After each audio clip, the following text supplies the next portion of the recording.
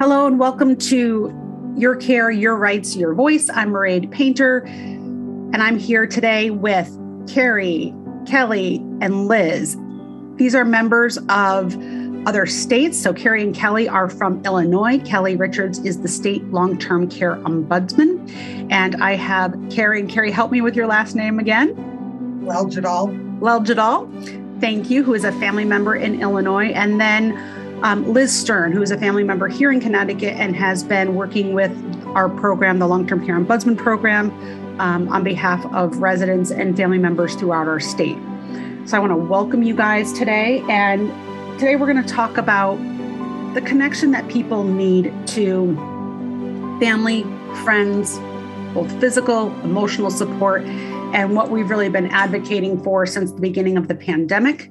We know that this has moved forward in a way and has now been represented as something called an essential caregiver. When we're talking about an essential caregiver, we don't necessarily mean anyone that would replace the required staff or staffing in a long-term care community, but these are the individuals that the residents see as essential to their quality of life, to being able to have connections with people and emotionally support them in a way that keeps them going every day. The ability to have someone to sit with, to talk to, in addition to the people who provide their hands-on care.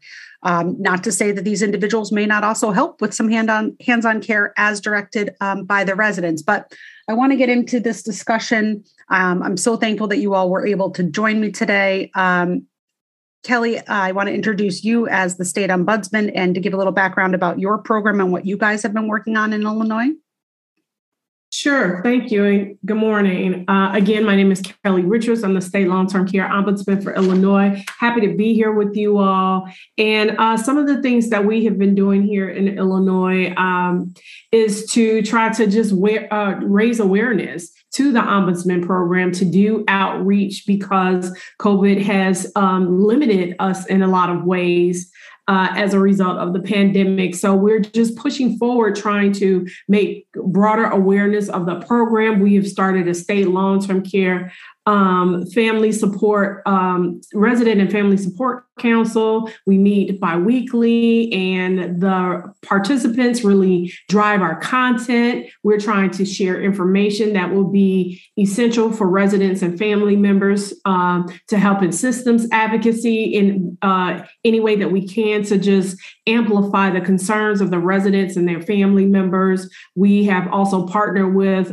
Carrie and Caregivers for Compromise and trying to share information and do systems advocacy and just point people in the right direction as it relates to trying to broaden the understanding of the ombudsman program and how we can assist and help and support. Thank you so much. And absolutely, we are here to support residents and family members across our state. It's really exciting to hear that there are statewide family councils popping up in states across the country. Here in Connecticut as well. It's something we are formalizing. And I think due to the pandemic, it's something that is coming out of it that will be extremely helpful. This ability to connect virtually, to provide people with support, information, and education in a way that we have not historically been able to do. And I think it'll really strengthen and empower people to make sure that their voices are heard. So we want to hear from all of you. And I'm here in Connecticut, as well as I'm sure in other states. I want to know what residents and family members are thinking, because it helps me direct my policy making. And when I'm representing what people want to see as far as legislation, both at a state and federal level. And that's why we're here today. So Liz and Carrie, we've talked, we know that this essential caregivers bill at a federal level, so some states have already passed it, as we have here in Connecticut, but that at any time, if the federal government has a waiver in place, as they currently do, regarding visitation and access to residents, that it can make it very difficult. And that's why we need this at a federal level. We need to ensure that residents' rights and access to at least two individuals at all times is something that they never have to go without again. You all have been working nationally with other family groups and are working on a book I'd like you to talk about and to tell us a little bit about your individual stories, what brought you here. So, Liz, if you want to kick it off and then pass it off to Carrie, that would be great. I'm here because I think it's part of my DNA, but I didn't know this leg of my DNA until my mother had a massive stroke in 2016. And she opened my eyes to the world of long-term care. Her home had to be in a skilled nursing facility. She was total care. And she was an incredible caregiver herself. She was a registered nurse right up until, and worked in her field right up until almost her 80th birthday. So at 87, when she ended up being a patient, this was an interesting turn of events. And it just was a natural progression. I became the person that I watched her be all her life. So we were very fortunate. Her facility was very close to my home. We picked it for that reason. There was not one day before COVID hit that she was without family or a caregiver that the family was able to provide, a private CNA. And not 24 hours, not even 12, but it was between 4 and 7 hours a day, every single day. And with time and a lot of love, this skilled nursing facility became the best home that for her needs. There was no two ways about it. It was, she had a very good quality of life given her total care needs. When COVID hit, the facility told us that her CNA could stay because she was a CNA. But after, I think it was 12 or 13 days, I guess because there was a tremendous risk aversion at this facility, as there was all through the country, we were told that her private CNA could no longer go in. And so then the 8 months of isolation started until her death on November 3rd. So we have her anniversary coming up on November 3rd. And since that time, I've had the good fortune to work with an amazing group of people in Connecticut. It's been a very organic group, and Mairead's been invaluable to this, leading us or helping us to understand so many aspects. And we went from that we reached out to national level. There are multiple levels of advocacy that Carrie will help us, probably bridge to. And Mairead, thank you for mentioning the book. I know we'll get around to that in a few minutes, but I'm very happy to be here, and thank you for including me. Thank you. So, Carrie, if you could give us a little bit of your background, how you got involved, and what you're currently working on. So I have a 33-year-old son that lives in an intermediate care facility for adults with developmental disabilities. Like Liz, we were very lucky to find a facility that's in our neighborhood. I currently live 2 blocks from my son's facility.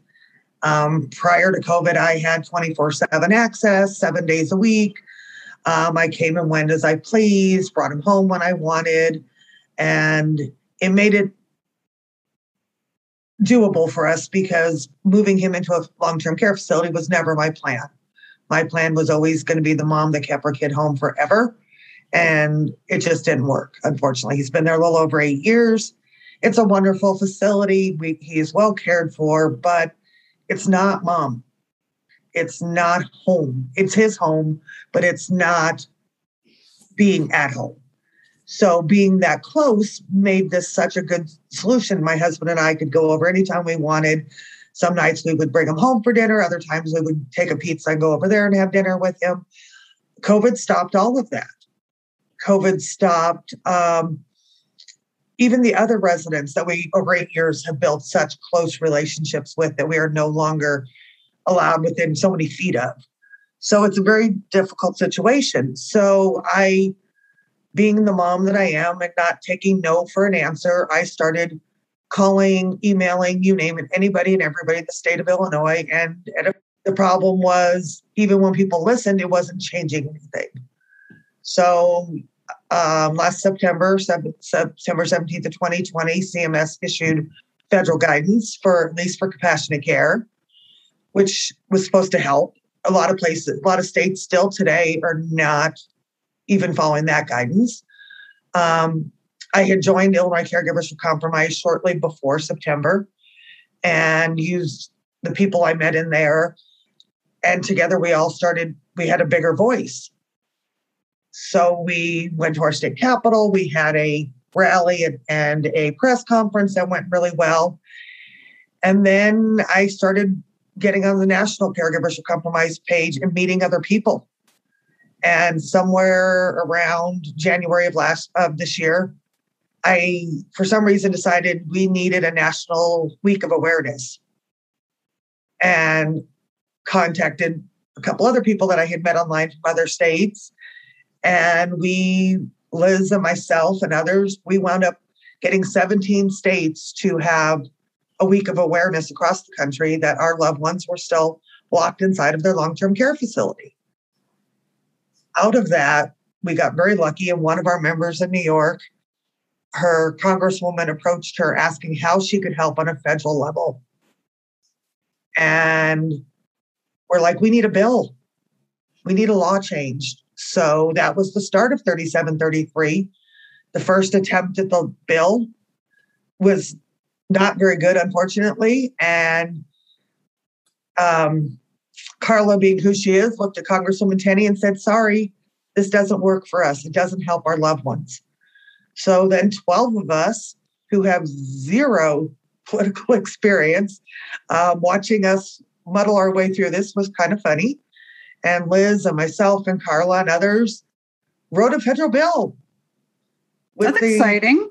With the chief of staff from Representative Tenney's office. It was very exciting. It was a huge learning experience. Mm-hmm. Thank God, that there are cartoons from our childhood that helped us remember how you pass a bill and mm-hmm. become a law. And literally we used Schoolhouse Rock to remind ourselves how to do this. And then we got to go to DC, which is where... Carrie, can you back up? Why?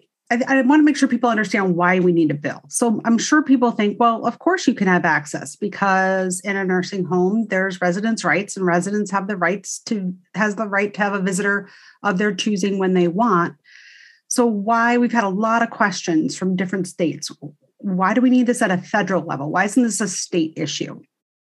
Because Health and Human Services issued a waiver that gave CMS and the states and the facilities the right to restrict visitors, the right to stumble on our loved ones' rights and say, no, you can't have a visitor. It doesn't matter. So, and when we're talking about visitors, you guys aren't not visitors. Visiting, we're not. Right? And so that's why we really worked on that word of visits and having, I think the industry and the general public understand. I don't think there's been a good understanding even to this point, prior to the pandemic, how much free care, right? How much families did to support individuals in long-term care. And when you're talking about staffing, we know there's currently staffing issues. We'll have a staffing podcast at some point. There's staffing issues across the country, but that a lot of the support, you said to your loved one, as well as to other people, right? Once you're in the building and you're talking to your loved one, you meet other people in the hall. There's people that they may have called you in before and said, hey, can you help me with my TV? Or yes. I need a tissue box, right? Where they would otherwise have to wait for a staff and you become a help. You're hands-on, you're part of that, the life in that home. Right. Whether you're talking about that, I would go in and I went in a lot of times late at night and help the staff get my son ready for bed and put him to bed. It was what we like to do. Whether you want something like that, or Liz going in and helping her mom get a bath or feeding her dinner. We all provided essential care. We are essential in our loved ones' lives. There is a difference between a visitor and an essential caregiver. But we hear often that, okay, so you just said maybe helping someone with a meal or giving them a bath. We get a lot of pushback with, well, there's staff for that. Why wouldn't staff do that? And I know, Liz, you and I have talked about the fact that, there are staff for that and staff can spend a period of time, but there are some residents who either have a memory care issue or due to swallowing issues, it may take them an hour to an hour and a half to really have the opportunity to finish a meal or be fully supported in a bath or bathing in a way that it's comforting to them. And family, friends can have the opportunity to spend that time, where a CNA who's working incredibly hard and is very dedicated, even the most dedicated, can't spend an hour and a half per individual to help assist them with meals. So we want to make sure that people understand it's not about, not having staff there or supplementing. This was support that was always just there because of the care and love and connections that people had with residents. Well, and even Liz referred to that when she talked about a private caregiver that they had hired. Facilities cannot provide one-on-one care. They don't have the funding or the staff. I agree. Yes, Liz? I think that what we're all talking about here is quality of life issues, and we hear about quality care, but we use words like person-centered care. We also use the word home. It's a nursing home, and when you talk about the essence of a home, the essence of a quality life, I think this is what unfortunately we took for granted prior to March 2020. And I think we all needed, maybe the industry and the regulatory, organizations needed to understand or take a look at what quality we had because of the essential caregivers who were just inherent in so many, maybe not even enough, but at so many facilities throughout the country. I think that we're looking at now what healthy means. Mm-hmm. Healthy doesn't mean only absence from disease. Right. Medical conditions being met, but that overall sense of well-being, right? And of wellness and having those emotional supports. And it's very sad. COVID was a time when we emphasized, and we could only emphasize for, disease. Mm-hmm. And we didn't emphasize, we were unable to really focus in the beginning on what the secondary, tertiary effects would have been by emphasizing just disease. And well-meaning guidance, but had unintended consequences related to, I know we've talked on other podcasts about physical touch, that for many of the individuals in the rest of the world, right, of 2020, that April, May, June period of time, there was very little touch happening, and how we all felt out in the community at large and what that did to individuals socially and emotionally. And our long-term care residents have been dealing with that lack of touch, lack of social and emotional support for a year and a half now. And what that has done, the ability to finally have an individual receive a hug or touch not related to direct care. And that those are the things that family, friends, loved ones, essential support people who help individuals reach their goals do in these settings, no matter the setting, right? Long-term care settings can mean a lot of different things in different states, and they look different. But at a core, they're all the same in the fact that you have staff, hired individuals caring for residents that live there, and they get support from friends and family as able. I'm wondering if you guys could talk a little bit about the book that we've referenced and how that came about.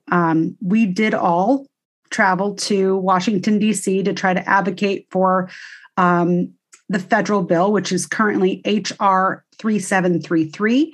I want to make sure that everyone out there listening today reaches out to your national leaders and explains why, for each of you, this is so important and why we still need to move this bill forward, not only for this pandemic, but for any time in the future where there may be a national emergency, when visitation, traditional visitation, access to individuals in long-term care might be restricted in some way, and that we can never allow individuals who live there, these residents, to go for periods of time like we have without those connections. So Carrie, Liz, if you want to talk a little bit about what came out of our advocacy in Washington, D.C., what's still happening, and how we're moving things forward now. So the bill is, first of all, it's not a visitation bill. It is an essential caregiver bill. Every resident of long-term care in any facility that takes Medicaid or Medicare would be entitled to 2 essential caregivers that could come in up to 12 hours a day and provide whatever care the resident needs, whatever care the family's comfortable of providing, or the friend. But it is not open the doors wide. It is not uncontrolled. The essential caregiver would be required to follow all the same safety protocols as the staff, from PPE to testing to whatever the staff is required. And the facility will have the right to educate and, set a program to make sure that the caregivers are following the same rules. There will be steps in place for, in case a facility does not follow the rules, that the family will have recourse. There'll also be steps in place for the facility if the caregivers don't follow the rules. We are not asking anybody to open the doors wide if we're in a national emergency or local health emergency, but we're asking to let our loved ones retain their right to have essential care provided for them. Thank you. Liz, what else do you have there? Well, I think that, Mairead, you asked about the book. Mm-hmm. The book, we all know that the power of a personal story. And there's not enough hours in the day or days in the week to tell all of the personal stories. And we've told them, but we can't do it enough. So the book that is at the printer as we speak tells the stories. It tells the stories from 50 states. It has illustrations or photographs from 50 states. It explains what we're talking about today in plain language. It's going to really turn a corner so that we reach all 535 legislators in Washington, D.C., and then selected other people of note. But this book will be placed on the desk of all 535 of our lawmakers in Washington, D.C. We anticipate that this will give great pause and give momentum to HR 3733 that, the advocacy groups that are working tirelessly now can't possibly do.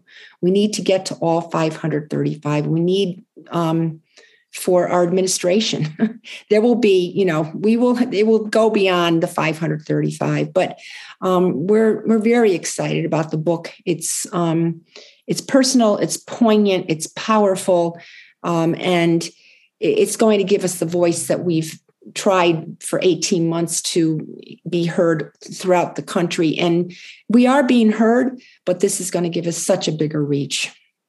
Got it. And it's tangible, right? So they can pass it on. They can say, oh my gosh, look at this, share it with their staff. I will say I'm extremely happy to be able to say that Congressman Larson here in Connecticut was one of the first co-sponsors of the bill. We also have Congressman Joe Courtney who has signed on, but we need so many more. I want to see every member of our congressional delegation here in Connecticut sign on, as well as in other states, because this is not a partisan issue. This is bipartisan. There is no financial monetary amount, no note to this. This is about people. It's about people in every state and people that everyone represents.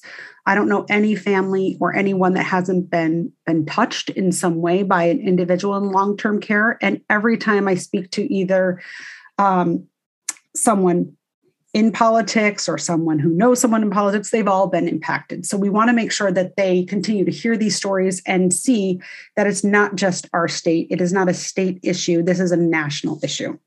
Yeah. Well, and there's also sides to this that people have missed. most people don't realize that first of all, there is pediatric long-term care. Those facilities, the families of little bitty ones also were locked out. There are as many adults with developmental disabilities in different varieties of long-term care across the country as there are senior citizens. So, the world looks at long-term care as nursing home where unfortunately you put grandma or mom, but it's not just that. This affects every age, every level of socio, it doesn't matter, gender, race, economics, it affects everybody. And we need to help everyone understand that we need to make sure everybody's on an equal playing field. And when I say, we're not asking to open the doors wide, the other avenue of this is, or other side is, not all residents have visitors regularly. The majority don't.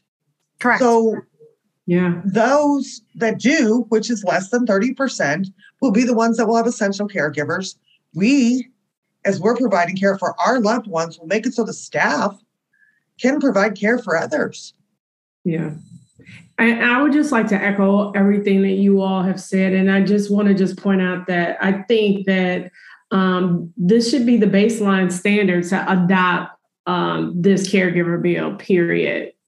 Because it's just so important. I mean, this pandemic has just been the perfect storm, and we don't want to repeat this ever again. And we need to learn from our mistakes. And I think that this bill will help us learn from those mistakes and be able to ensure that people are not isolated and that they can get that care that they need. Absolutely. And to your point, Kelly, learning from what we've seen, what we've experienced, what has happened. As we said in the beginning, that a lot of the parameters that were put in place were really well intended as people tried to respond to this pandemic that we didn't know all of the ins and outs of and exactly what to expect. But as we saw the impact to the individuals that we're all here to talk about today, I think we need to learn from what we saw and never allow that to happen again.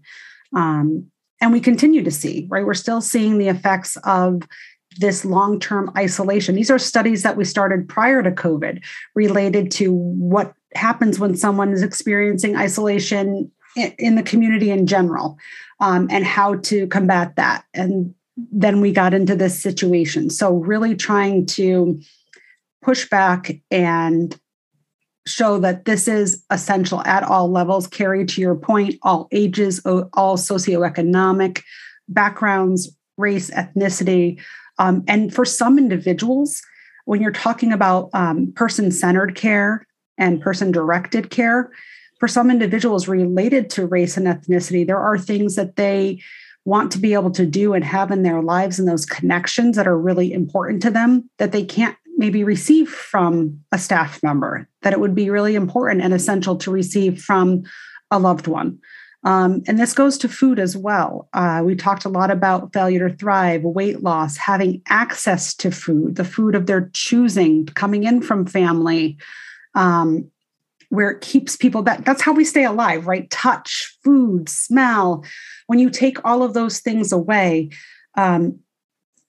what is your reason for moving forward, to getting to the next day? And so that's why we are here today to talk about this. Carrie and Liz, I want to give you each an opportunity to give another plug about what people can do, how they can support this moving forward, and next steps.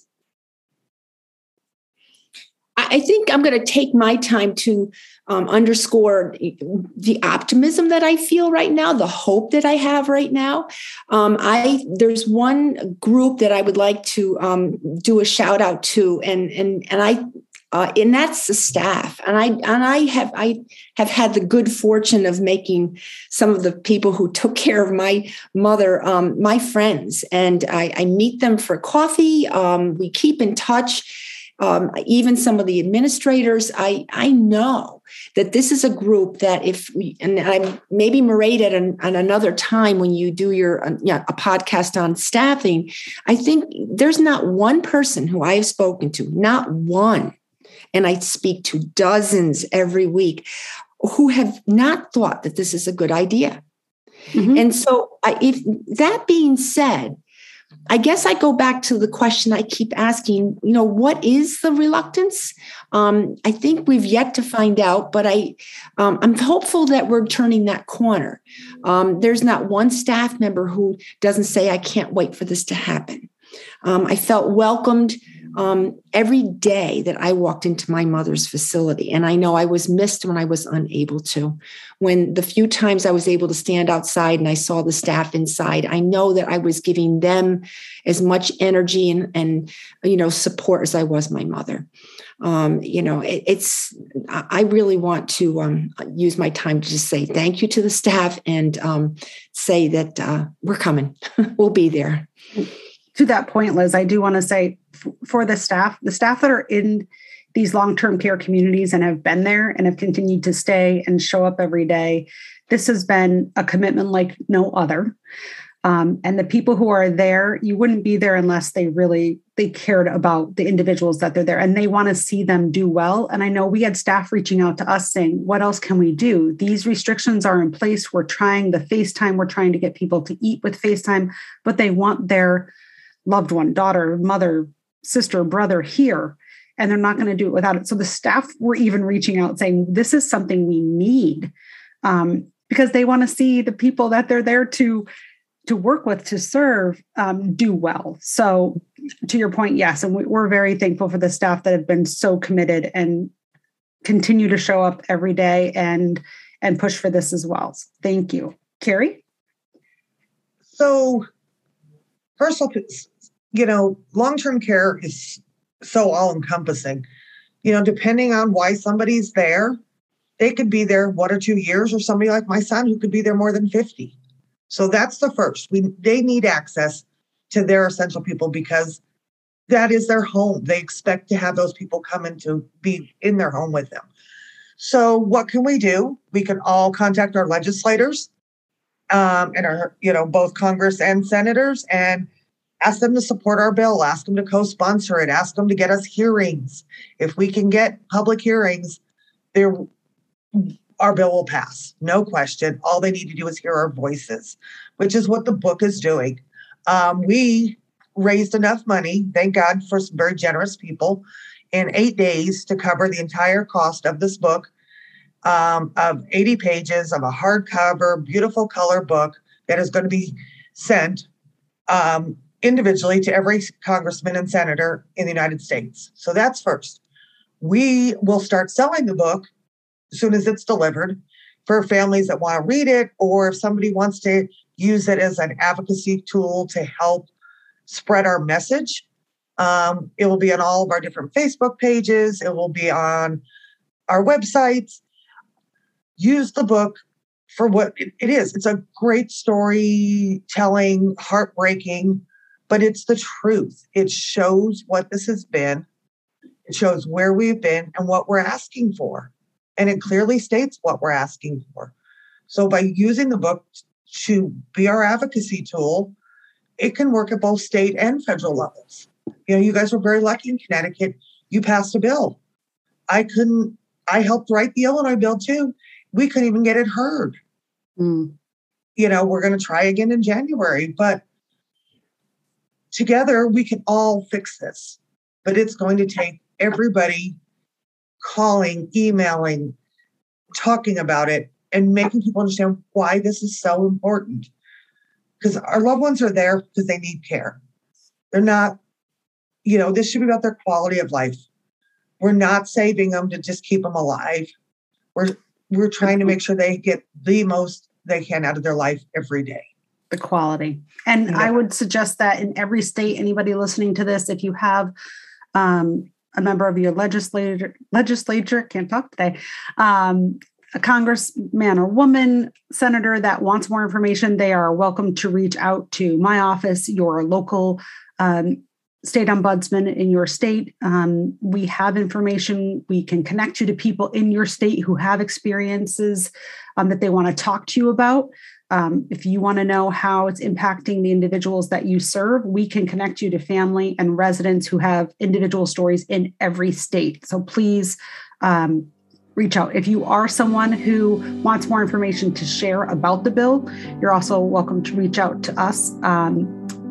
Again, the National Consumer Voice has connections to all state long-term care ombudsmen, and you can look there on how to reach your state office. I want to thank you all for being here today, Carrie, Liz, and Kelly, and helping us just to get the information out about the Essential Caregivers Bill, HR 3733. And that is our podcast for today. This is Your Care, Your Rights, Your Voice. Please continue to join me for future podcasts. Listen wherever you get your podcast, and continue to send in questions and what you would like to see moving forward and listen to here. All right. Thank you very much.